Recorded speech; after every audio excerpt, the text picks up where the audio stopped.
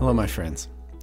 Almost exactly 1 year ago, a group of 180 CEOs from some of America's largest companies, called the Business Roundtable, got together and announced that they were moving away from shareholder primacy as the purpose of business.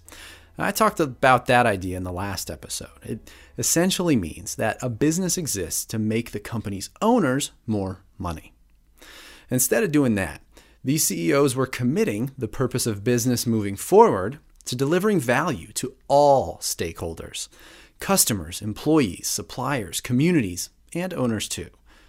Now, of course, last fall, nobody had global pandemic on their 2020 roadmap, nor did we know the massive impact, negative or positive, a pandemic like this would have on some of our largest organizations. But it's fairly safe to say that at least so far, the promises made by those CEOs last fall haven't amounted to much. In the last 365 plus days, owners have gotten much, much wealthier, and millions of others got unemployment. This isn't exactly the kind of change we're looking for. As I've discussed fairly relentlessly across this season of Work Revolution, the way we work is being re-engineered in real time, right now. A next normal is being birthed by all of us collectively.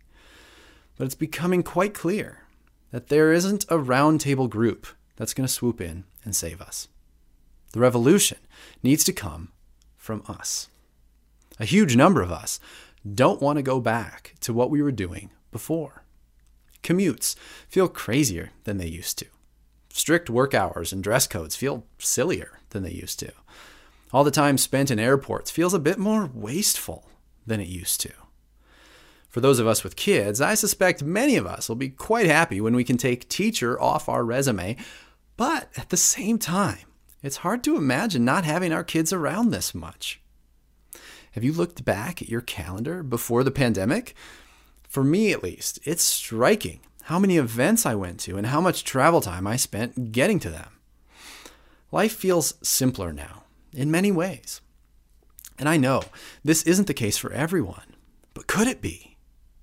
Could those of us who see systems, who have privilege, who have the time and freedom to listen to a message like this, do something new that would benefit everyone over the long term? A while back, I listened to some inspiring interviews with a thinker and author named Rutger Bregman, who wrote a book you may have heard of called Utopia for Realists. Now, he offers many ideas that I think are worth pondering. I'll put a couple links in the show notes.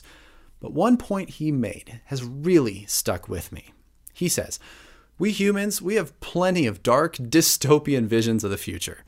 These pictures where an evil artificial intelligence tries to extinguish the human race and so on. We have plenty of visions of possible futures we definitely don't want. What we're lacking is visions for the future that we do want." If there's one idea I'd love for you to take away from this first season of Work Revolution, it's probably this: that the future is whatever we make it. Our words create worlds. Or, as I recently heard said by the 14th century Persian poet Hafiz, the words we speak become the houses we live in. Language is a powerful form of art, and it's perhaps the dominant way we humans construct reality. So how are you speaking about the future of work? We've also talked a lot about systems this season. Every system we see in the workplace today was built by a human being, just like you or me. And systems exist for one purpose: to serve people. Sadly, a lot of our systems weren't designed to serve all people, but a small subset of people who looked and talked like the people who built them. And beyond that, most of our systems now are decomposing. They're outdated in their understanding of the world. They're behind in their usage of technology. And most are flat out breaking down. When systems no longer serve humans, or don't serve as many humans as possible, they must be changed or dismantled entirely. And this is where we are. Almost every system around us needs to be reinvented. But this is the great joy of a time like this. We have an opportunity to create something far better than what we've had. None of us could lift this alone, but together, it's actually not so heavy. If enough of us want a work revolution, it can't not happen. So, keep crafting a better, more just, more inclusive, more loving world with the words you use. Keep looking for ways to impact our systems wherever you can. We're in this together, my friends. This is a long game, not a short one.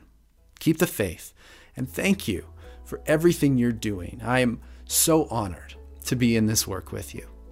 See you next time.